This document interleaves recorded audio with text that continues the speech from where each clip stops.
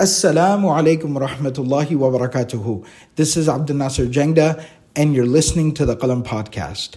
The Qalam Podcast has become an important part of people's lives all around the world. There are millions of people benefiting from the podcast every single day. Thousands of hours of content, dozens of different series from all the different teachers and scholars here at Qalam. All of this is delivered to the community free of charge. We are excited and actively working to grow and increase our efforts to deliver more and more benefit to the community. We ask you to support our efforts and become part of the Qalam family. Please go to qalamfamily.com and sign up to contribute to this sadaqah jariyah on a monthly basis. May Allah subhanahu wa ta'ala accept from all of us. Jazakumullahu khairan. Wassalamu alaikum wa rahmatullahi wa barakatuhu. Bismillah ar-Rahman ar-Rahim. Alhamdulillah. Alhamdulillah wa kafa wa salamun ala ibadihi alladhi mustafa. Khususan ala sayyidi al-rusuli wa khatam al-anbiya wa ala alihi al-azkiya wa ashabihi al-atqiya. Amma ba'd. Today we also have another week before we start the actual next series. Possibly another week after this as well. So I thought we'd continue what we started in our previous session. Some reading of the hadith of Rasulullah sallallahu alaihi wasallam from the book Mishkat al-Masabih. In our last session, we covered the chapter on Babu Tamanni al-Maut, the chapter on desiring death. Today I wanted to jump over to another part of the book, Kitab al-Buyu', the chapter on transactional law. The reason why I chose this particular chapter for today is because when people think of transactional law, they immediately start to think of things that are super duper technical and only apply to a certain group of people. That unless you're on Wall Street, this doesn't apply to you. Unless you're actually sitting in a bank, this doesn't apply to you. Unless you're not selling on Amazon or eBay, this doesn't apply to you. And when we look at the hadith of Rasulullah sallallahu alaihi wasallam that the scholars narrate in the chapter, the story is very different. Rather, we see the hidayah, the guidance of Rasulullah sallallahu alaihi wasallam in this regard, that you will soon see applies to every human being. When we look at the actions of the human being and the commandments of Allah subhanahu wa ta'ala, we find that they fall into two categories. The first is what we refer to as huquq Allah, and the second is what we call huquq al-ibad. The rights that are owed to Allah subhanahu wa ta'ala. Those obligations that are actually between you and Allah and have nothing to do with another person. There is no violation to another human being if you don't do that particular act. So for example, if a person doesn't fast, you haven't violated the right of another human being. A person can't take you to court and put a claim against you that this person has wronged me. The same applies to salah, the same applies to tilawah of the Quran, and so on. But because those are rights that are between the individual and Allah subhanahu wa ta'ala is our creator, as long as we are mukallaf, which means legally accountable, those rights will exist. Therefore, the jurists tend to mention those chapters at the front part of their book. Any of their books you open, you'll find that in the books of fiqh, they tend to focus on ibadat first because they are primarily huququllah. So how do you pray? How do you fulfill your salah, zakat, saum, hajj, and so on? The second aspect of the rights that are due are what we refer to as huquq al-ibad. These are those matters that are primarily between individuals. There is a religious element, there is an element that a person also owes to Allah subhanahu wa ta'ala, but primarily it's to people. Because if there is a violation in this regard, these affairs can and most likely will be presented to a court. So not only is there accountability in the hereafter, but there's also accountability in this world. The fulfillment of rights in this world are very important because it's through the fulfillment of rights that there is peace in society. And without peace, naturally there would be chaos and human beings would not be able to live. Establishing peace is very, very, very important. So how we establish peace is by first and foremost helping people connect with Allah and explaining to them that ultimately any sort of chaos that you cause in this world, there is accountability to the one that you're doing sajda in front of 5 times a day. The one that you're worshiping, there's accountability there. This instills taqwa, God consciousness, in the hearts of each person. And a society that has a population that carries the taqwa of Allah in their heart will be mindful of how they interact with one another. When taqwa ceases to exist and people don't have an affinity to God and are not conscious of the accountability that stands before them on the Day of Judgment, then they turn into animals and beasts, and all they want is to harm other people for their own gain. Society very quickly falls apart. So now you have to create a police state, you have to put cameras everywhere, let them know that God isn't watching, you don't believe that, but we're watching. But the solution to this is that you focus on the human beings, focus on their hearts. Help them understand fulfilling their rights towards one another has not just one fa'idah, not only one benefit, but many. First and foremost, you're fulfilling the right of a fellow brother, and Allah subhanahu wa ta'ala will be happy with you. Right? Rasulullah sallallahu alayhi wa sallam said in one narration that Allah is in the assistance of the servant as long as the servant is in the assistance of his brother. Allahu fi awni al-abd, ma kana al-abdu fi awni akhihi. That as long as you are serving others, Allah subhanahu wa ta'ala will take care of you. That when you look after another human being and you fulfill the rights of a person next to you, Allah will take care of your affairs. A person makes dua for his Muslim brother, the angels say, may the same be for you too. Allah subhanahu wa ta'ala taking care of the affair of the human being. You take care of the family of someone who is needy, Allah will take care of you. Allah will take care of your needs. So this creates peace in society.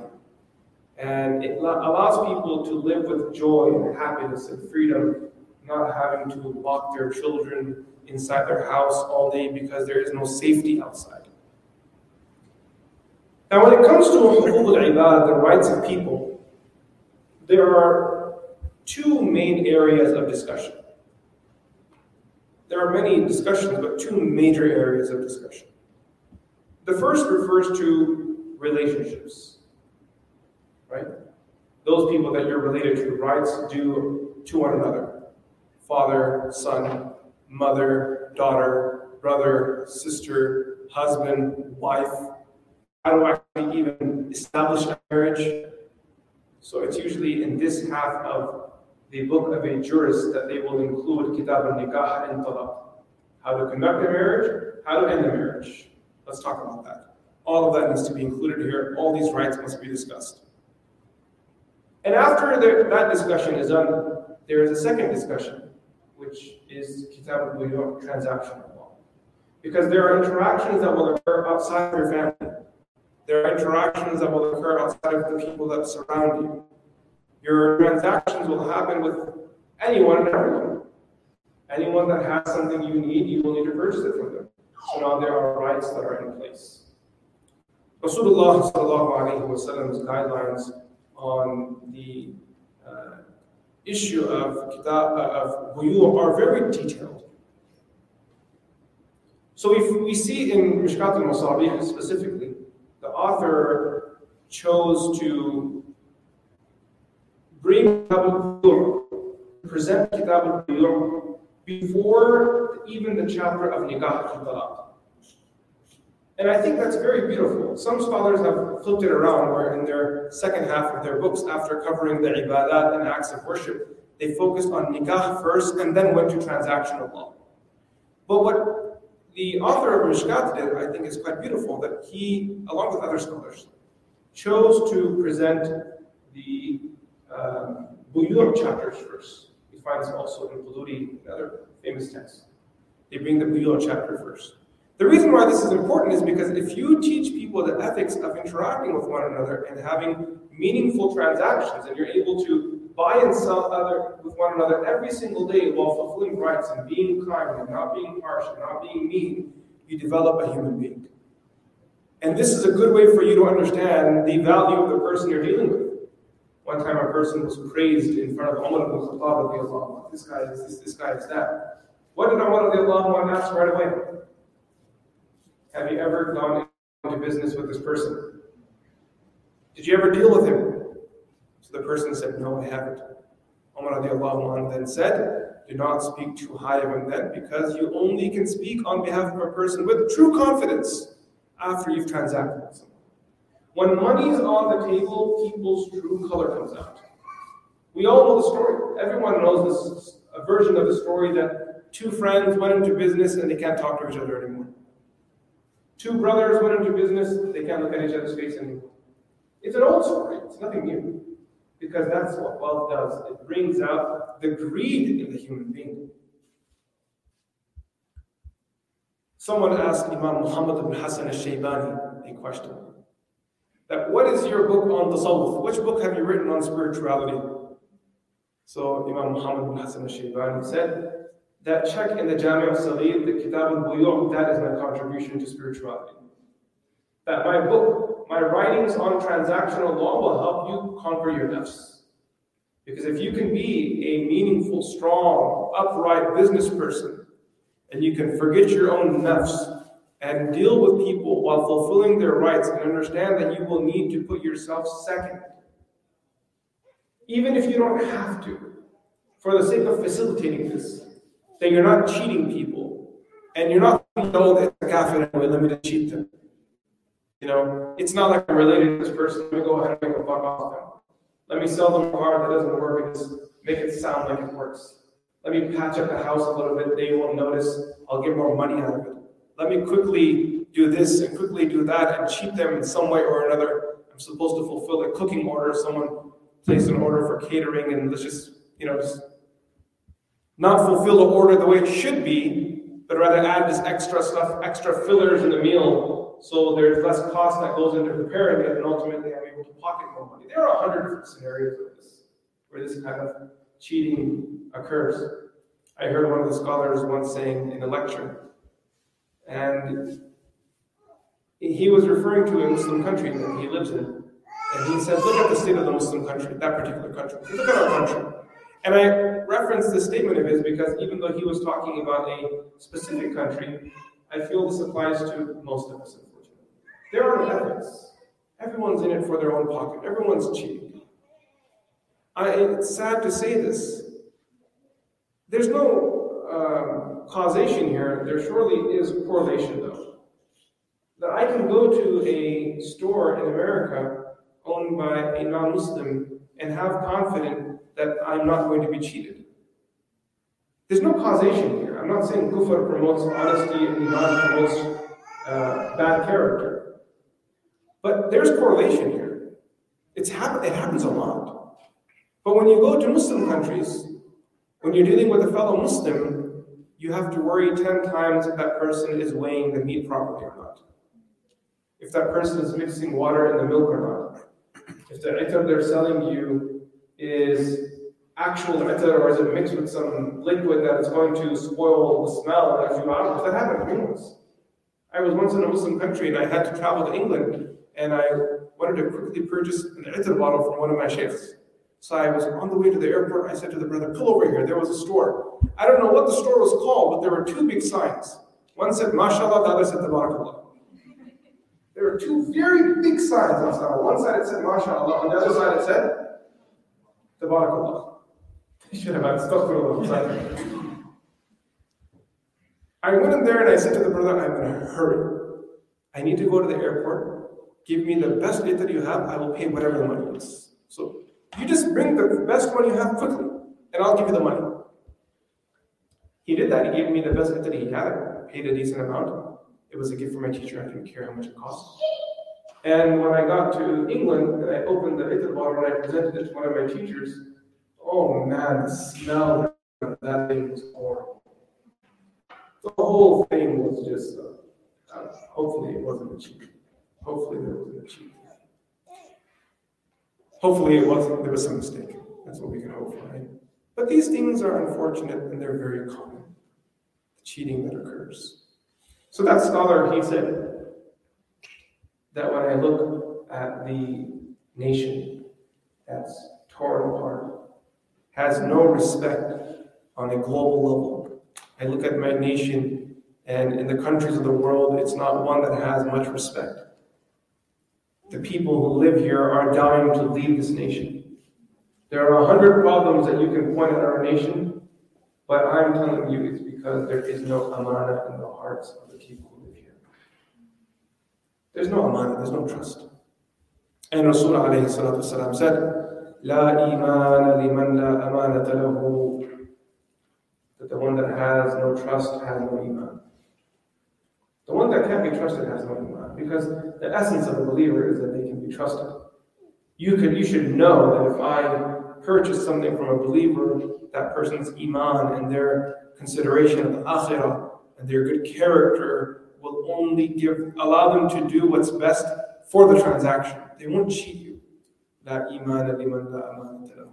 Even if it means you take less money home that day. The Muslim is okay with that. Because they understand their rizq is written by Allah. That it may be little they take home, but if it's pure, it'll have barakah. And if you take a lot home and it's impure, there won't be barakah. And we'll read some narrations of Rasulullah sallallahu alaihi wasallam regarding impure wealth and what happens when a person acquires this and brings this into their life.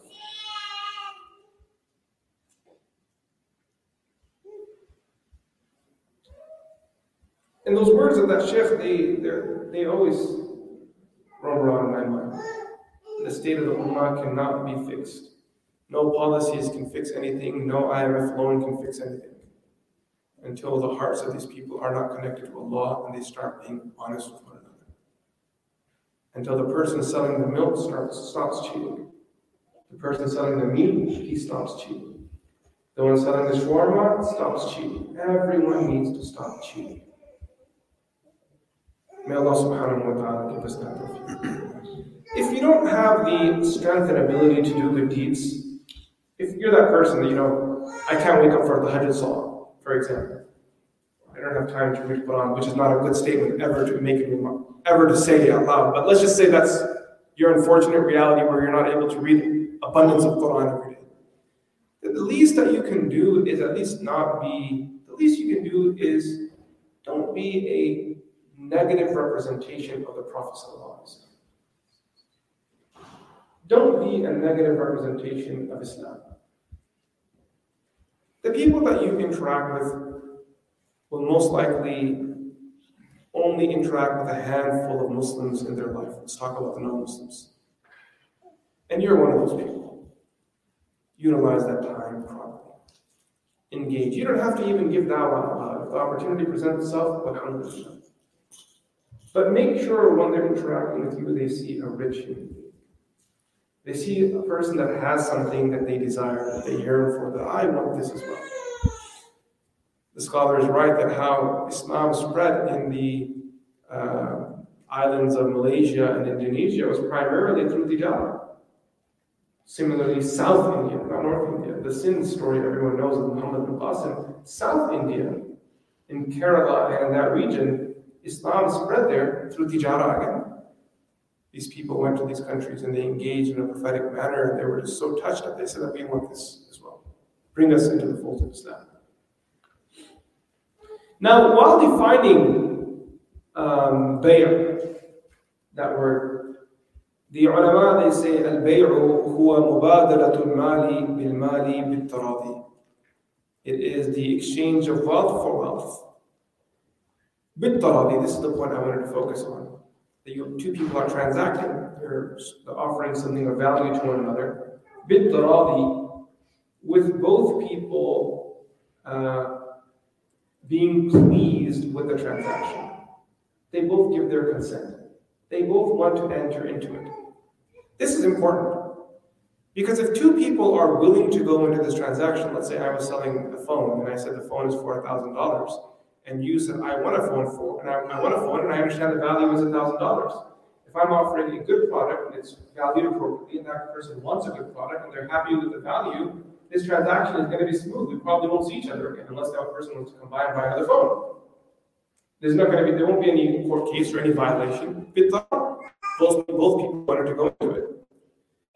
Usually what happens is that people, in order to bypass this saladi element of having full consent from both parties, they swindle one another. They cheat. They present something as something else. Ultimately, if you looked at it with a magnifying glass, there was nothing wrong with them, but they knew what they were doing. This happens with marriage as well.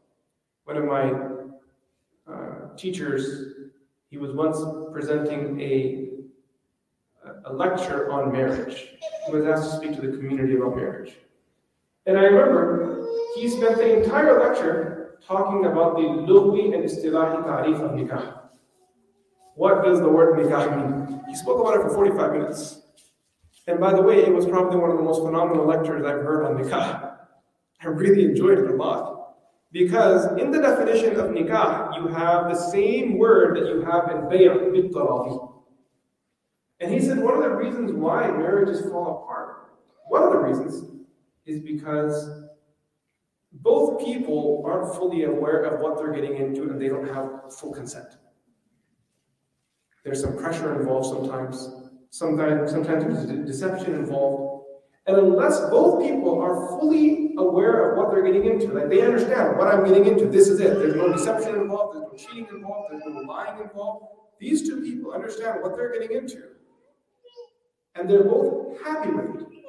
They will now carry the weight of the relationship, and their relationship will have barakah. There must be that willingness and buy-in from both parties. Now, with that said, we're going to start the first chapter in this Kitab al-Buyu'. The author, he titles it Bab al-Kasabi wa Talab al-Halal, the chapter on earning and seeking halal. For today's class, we'll jump straight to al-Fasl al-Thalith, which is the third part of the chapter. The first narration.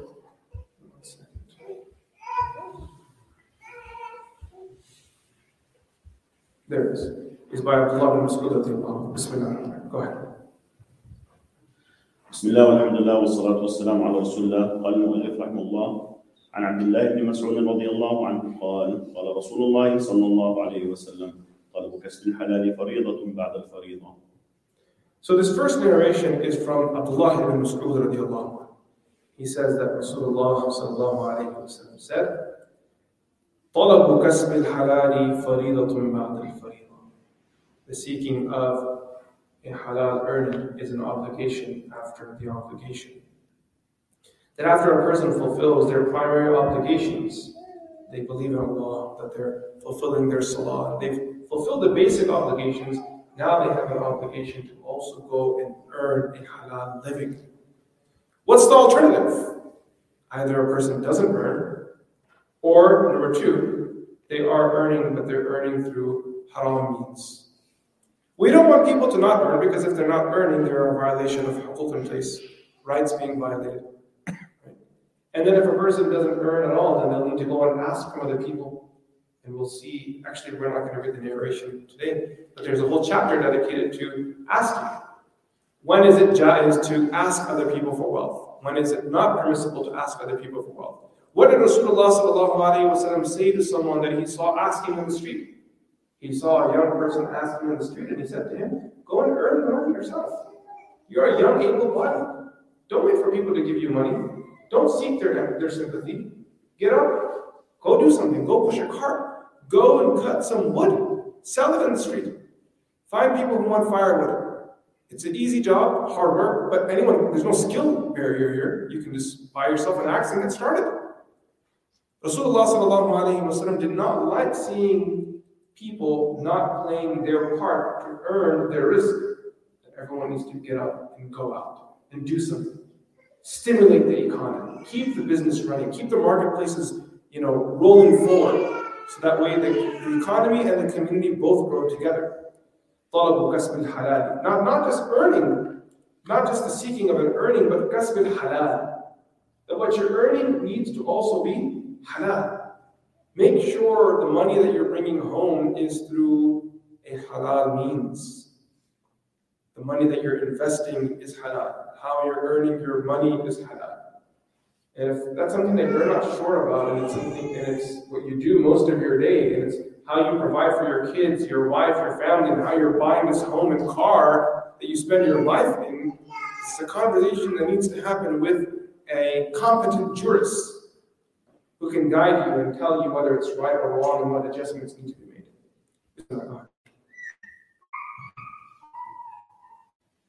وعن ابن عباس رضي الله عنهما أنه سئل عن أجرة كتابة المصحف فقال لا بأس إنما هم مصورون وإنهم إنما يأكلون من عمل أيديهم. So this riwayah is by Ibn Abbas radiallahu anhu. He was asked regarding a person who accepts compensation for writing the Quran. What is your opinion on Ujrati Kitabat al-Musaf? What is your opinion regarding someone who writes the Quran? The reason why this person is asking this question is because writing the Quran seems to be an act that's religious. You're writing the Quran. Should you be accepting compensation for something like this? There is a question, can a person accept compensation for reading the Quran? A large group of scholars say this is not permissible. The Hanafis specifically, they don't allow it. Because they say that if there is something that is categorically an ibadah, your compensation is in the akhirah, you can't be compensated for it in the world. I can't say to you, pay me $5 and I'll read 5 ayahs. Because the compensation is supposed to be in the akhirah. Does that make sense to you guys? Like, pay me $10 and I'll pray 2 rakat in front of you. That's not jaiz, because you can't accept ujra al-ta'ah. This is the Hanafi position, the classical Hanafi position. Then with time, I think the Hanafis did create an opening and did, lax out a little bit on the issue, specifically when it came to teachers and imams, because otherwise these positions would be abandoned and there would be great harm to the ummah. So they allow for Quran teachers to accept compensation. I don't think there is a contradiction here, because what they're allowing for is not necessarily the ibadah itself, it's the teaching. As for the imam, you're not paid. No imam would say that I'm being paid to lead salah. That's offensive. Their compensation is for managing the community, making sure that they block out time to be there as a community leader to answer questions. Right? Hopefully no one's being paid to lead salah, and if I wasn't being paid, I wouldn't pray in salah. The other fuqaha, however, do give this permission. So he was asked on Ujrati Kitabat al-Mushaf, فَقَالَ لَا بَأْسَ. Ibn Abbas said that there is no harm in this. He can accept the compensation for writing the Quran. إِنَّمَا هُمْ مُصَوِّرُونَ, because all this person is doing is copying. There's an image in front of them, they're copying it, and the benefit of copying it is so more people can read from it. So there is an art involved, there's an effort involved, there's a task and skill involved in writing it out.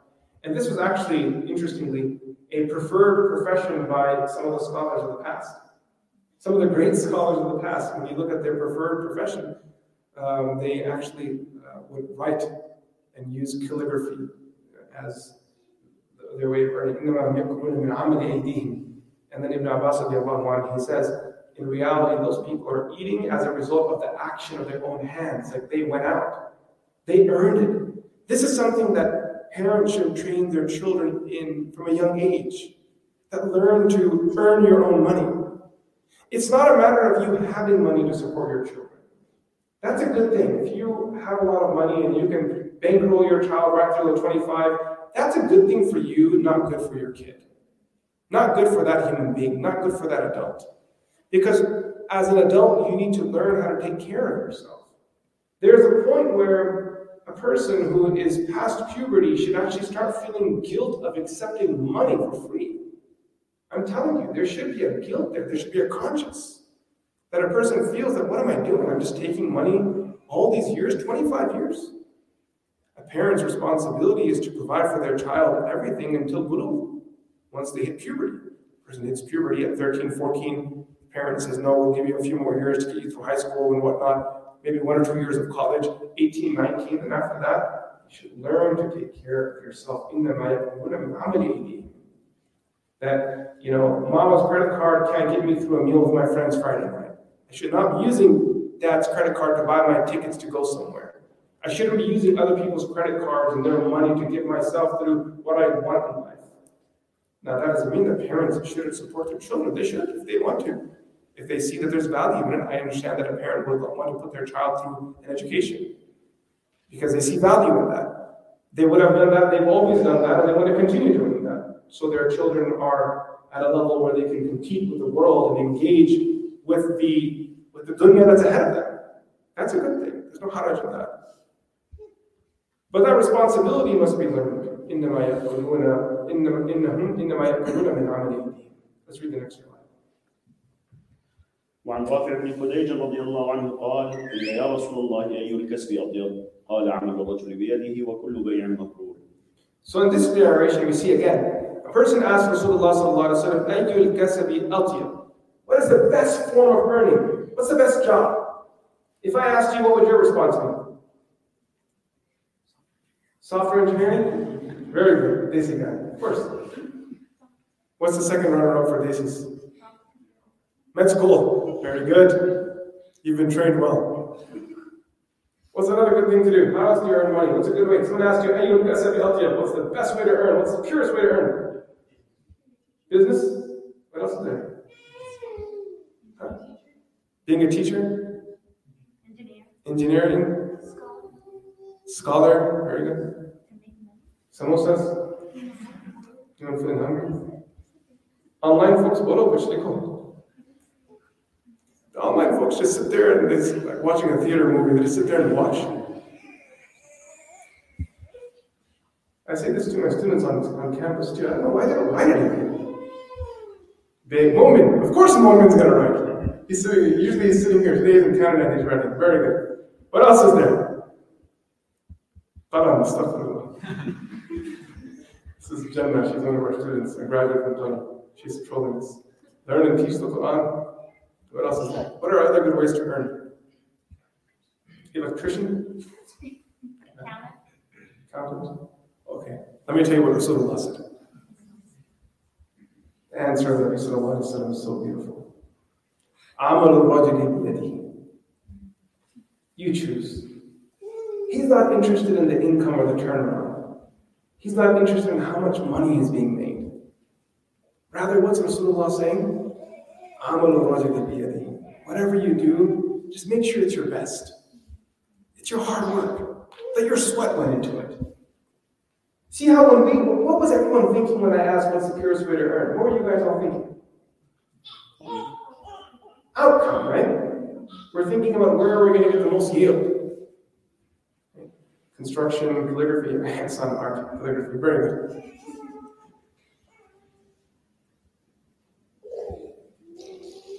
But Rasulullah sallallahu alayhi wa sallam's thought is so beautiful. He wasn't necessarily trying to create rich people. Nabi sallallahu alayhi wa sallam was trying to create people. You guys understand? Whatever your money is, that's up to you. Islam is not about creating elites. That we want a bunch of billionaires and millionaires. It's not a cult. What we want is for people to be good people. Right?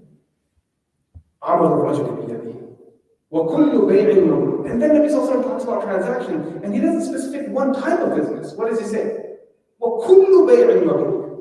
Mabrur means like a bay'ah, a transaction that has bid in it. Bid is like righteousness. Okay? So kullu bay'in mabrur, the ulama, they say this refers to a transaction that does not have any lying, any deception, any cheating. There was no coercing involved. It's just a natural good bay'ah. Now what you're selling is up to you. You want to sell dates? Sell it. You want to sell shoes? Go ahead and do that. You want to make roti and sell it? Go ahead and do that. You want to sell tires? Do it. Just make sure whatever you're earning, it's your hard work that goes into it. That's where your respect and dignity comes into place. Okay, let's go ahead and read. Read the riwayah of Nafi' radiallahu anhu. This is interesting. وعن نافع رضي الله عنه قال كنت أجهز إلى الشام وإلى مصر فجهزت إلى العراق فأتيت إلى أم المؤمنين عائشة رضي الله عنها فقلت. So Nafi' was a prominent tabi'i. Everyone knows Nafi', famous narrator of hadith. كنت أجهز إلى الشام وإلى مصر. He says, I used to go for tijara to Sham and Misr, to Syria and Egypt. فجهزت إلى العراق. I started doing some tijara in Iraq as well. I mean, this guy was he was killing it. Got doing business in all these different regions of the world, great big cities. Now what happened is that he then went to al-Mu'minin Aisha radiallahu anha to ask a question. فأتيت المؤمنين عائشة رضي الله عنها فقلت لها يا المؤمنين كنت أجهز إلى الشام فجهزت إلى العراق فقالت لا تفعل مالك ولمتجرك. So basically he says to her that I used to do business in Sham. There's an opportunity to do business in Iraq. I'm going to leave my previous business and try this new market. You guys understand what I'm saying? I'm going to leave what I was doing and going to just walk away from that and try something new. فقالت لا تفعل. She said, don't. What's the issue with where you're earning money? مالك ولمتجرك. اسم ظرف. مالك ولمتجرك. What's the issue with you and where you're earning money from? فإني سمعت رسول الله صلى الله عليه وسلم يقول إذا سبب الله لأحدكم رزقا من وجه فلا يدعه حتى يتغير له أو يتنكر له. The Prophet of Allah صلى الله عليه وسلم said, once Allah opens up a means of rizq for you, once Allah subhanahu wa ta'ala creates a means, إذا سبب الله لأحدكم رزقا, when Allah creates a path of rizq to reach you, من وجه, from a particular angle, فلا يدعه, then don't close it down. حتى يتغير له أو يتنكر له. حتى يتغير له, the ulama, they say what this means is that you are no longer profiting from it. That business has changed. It doesn't carry the same benefit that it used to carry. The business is shutting down. أو يتنكر له, what that means is that the person has actually suffered a loss in the business. One is that your profits go up. The other is that you even lose your rasul mal. That you're in the negative right now. So she's saying that don't just walk away from a door of rizq that Allah has opened for you. Now this raises a big question. What's the Islamic perspective on changing your career? I mean, in the modern world that we live in, it happens all the time. You know, someone's a physician, now they're in IT, and then the guy's in cybersecurity, and one guy's on Amazon, and he goes to eBay, and he goes here, he goes there. What's the ruling on changing your profession? So the reality is that if a person feels that there is benefit for them in changing their path, and their quality of life will change, the amount they earn will improve, and that maybe the halal factor will increase if they're in an area where it's a little etchy and they don't feel comfortable. Or maybe the area they're working in is one that they see will dry up. Like this is an area that's not going to exist in maybe 5-10 years, so I should start moving now. There's nothing wrong with that. There's nothing wrong with that. However, if you have a solid source of income and you're being careless and you're like, let's just try something else, that's not good. That's what's being referred to. That you have, in Urdu we have a saying for this. They say, Jalti rozikul aadmi mat, which basically means that if you have a source of income that is in place and you're earning good, everything's set, and then someone comes to you and says, hey buddy, let's do Bitcoin. You need to slow down a little bit. You need to breathe a little, do a little wusa, do some muraqabah, do some dhikr, slow things down. Don't get excited with every new fad that comes up. And you're buying, is it Dogecoin? How do you buy it? He knows. You're putting money like tens of thousands of dollars into Dogecoin because Elon put a tweet out. Hold on. Don't be that person. I think that's what this riwayah is teaching us.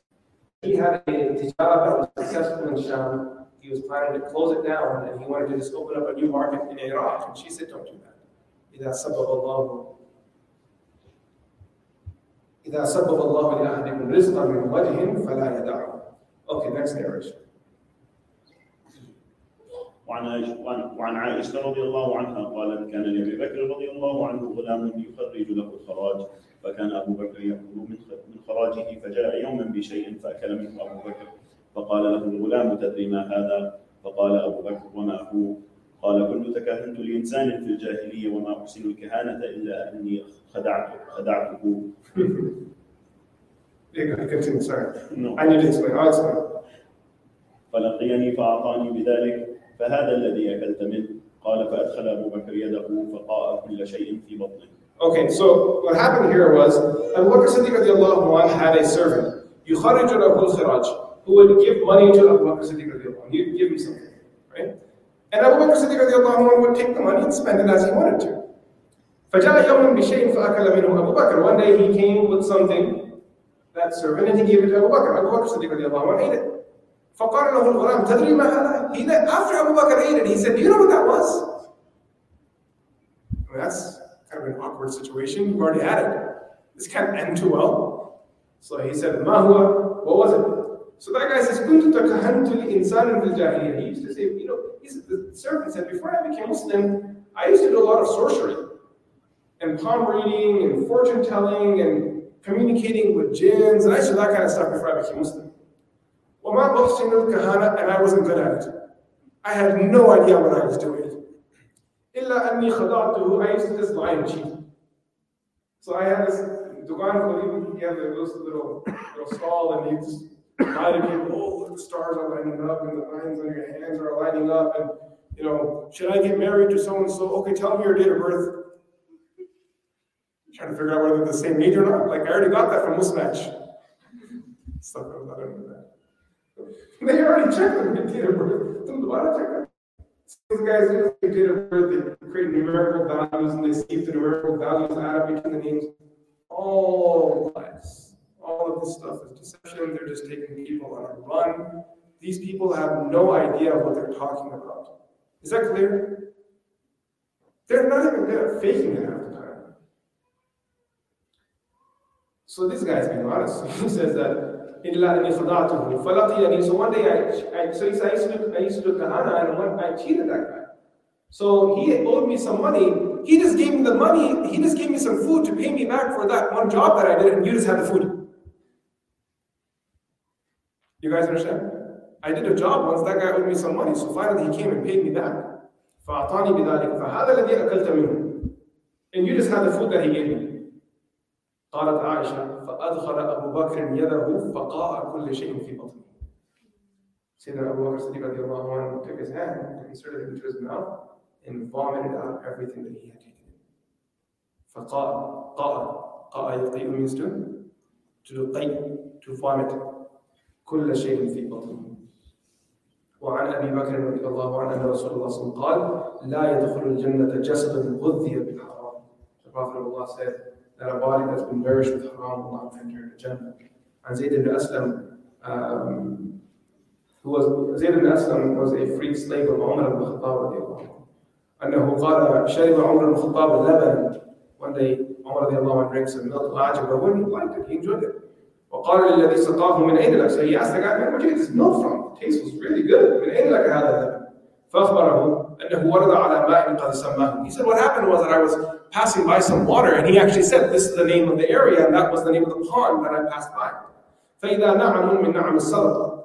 And there were some animals, there were some sheep, some camels specifically, and those camels that he said that were at that pond, Umar radiallahu anhu, because he managed the affairs of people, he knew that the sheep and the goats that he was referring to were all sadaqah. Because he had allocated that particular pond for the sadaqah animals. So animals that were managed by the state. You guys follow me? That would belong to the people, belong to the ummah. That's where he, so now, وَهُمْ يَسْقُونَ, that they were feeding the animals water. فَحَلَبُوا لِي مِنْ أَلْبَانِهَا, so they gave me some milk. فَجَعَلْتُهُ فِي سِقَائِ, I secured it in my container. وَهُوَ هَذَا, and this is that milk. فَأَدْخَلَ عُمَرْ يَدَهُ فَاسْتَقَاهُ. Umar radiallahu anhu vomited the milk back out. because he did not want to be that person who is consuming the sadaqah milk. Not that sadaqah milk is haram, but he wasn't worthy of it. In the legal sense. It wasn't his to have. It shows us how particular these people were when it came to zakat and sadaqah and wealth. That if this is zakat wealth, it must reach the people that are deserving of it. There should be no deception involved. If you lie to someone and accept zakat money, it's going to be against you on the day of judgment. You can get yourself an extra burger in this world. Should I tell you the story? It's really bad though. So I hold on, shame of this. When I was young, I did this once. Allah forgive me. I was very young. I hadn't even reached 10 years age.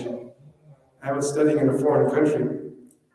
And in the madrasa, one day this is in Pakistan, I went from America to Pakistan to study. I was doing Tahfidh al-Quran. So they were distributing zakat money.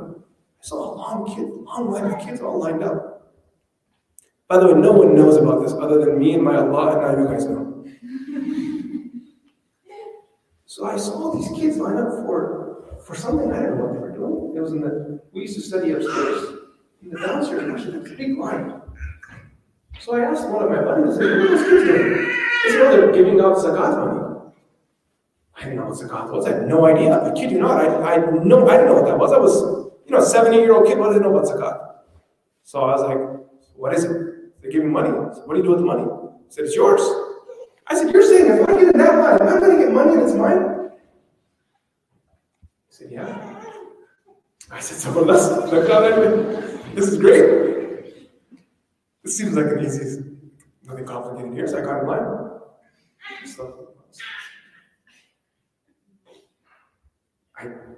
They gave me money, I had it in my hand, and I was just like, it felt wrong. I didn't do anything. I had money in my hand. So I did what any normal person would do if they had money. I ordered a burger. One guy was like, I'm going to go get some burgers. And I was like, hey man, give me one too. When I say burger in Pakistan, it's a bun kebab. I ordered a bun kebab. So I had it, and man, that night I got sick. I got sick like I haven't been sick. I vomited all night. I didn't know any deen, I didn't know any Islam, I'll tell you this. But all I knew was what I did was wrong, and I should never do that again for the rest of my life. I felt really guilty after that. Return that money back. Right? Don't do that kind of stuff. The lesson, it could also be the bun kebab guy. There's a possibility. But whatever the sabab was, I had a lesson to learn. And I learned that lesson that you don't take zakat money. And the second lesson is you don't have bun kebab from Pakistan. Trust the law. You know bun kebab? You ever had bun kebab? It means bun kebab. It's snowing outside, otherwise I would tell you to go to it. You guys know it's snowing outside, right? Can you believe it? It's snowing in Texas. When I came in, it was snowing outside. It's crazy. Okay, so last week. عن ابن عمر رضي الله عنه قال من اشترى ثوبا ب10 دراهم وفيه درهم حرام لم يقبل الله على مساق حرام. A person purchases a garment for $10, and one of the $10 were haram. Allah will not accept his prayer as long as that garment is on his body. من اشترى ثوبا ب10 دراهم وفيه درهم حرام لم يقبل الله تعالى له الصلاة ما دام عليه ثم أدخل إصبعيه في أذنيه. Then Ibn Umar radiallahu anhu took his fingers and put it into his own ears like this. وقال صمتا إن لم يكن النبي صلى الله عليه وسلم سمعته يقول. May these go deaf if I didn't hear the Prophet say these words. He's basically, if I didn't say that, may Allah cause me to lose my ability to hear. I heard the Prophet of Allah say this. صمتا إن لم يكن النبي صلى الله عليه وسلم سمعته يقول. If I did not hear the Prophet of Allah say this, may I lose my hearing.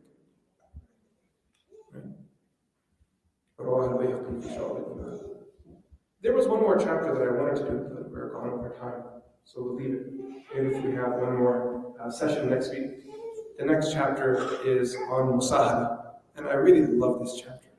I think the chapter of Musahada, Babul Musahada, it really shows how a Muslim should be when they're in a transaction. You guys understand? Like, what's your attitude? What's your stance? What's your mindset? That whole thing is captured in this next chapter. Babul Musahala. If Allah wills, next week, inshallah, we'll cover it. وصلى الله تعالى على سيدنا محمد. السلام عليكم ورحمة الله وبركاته.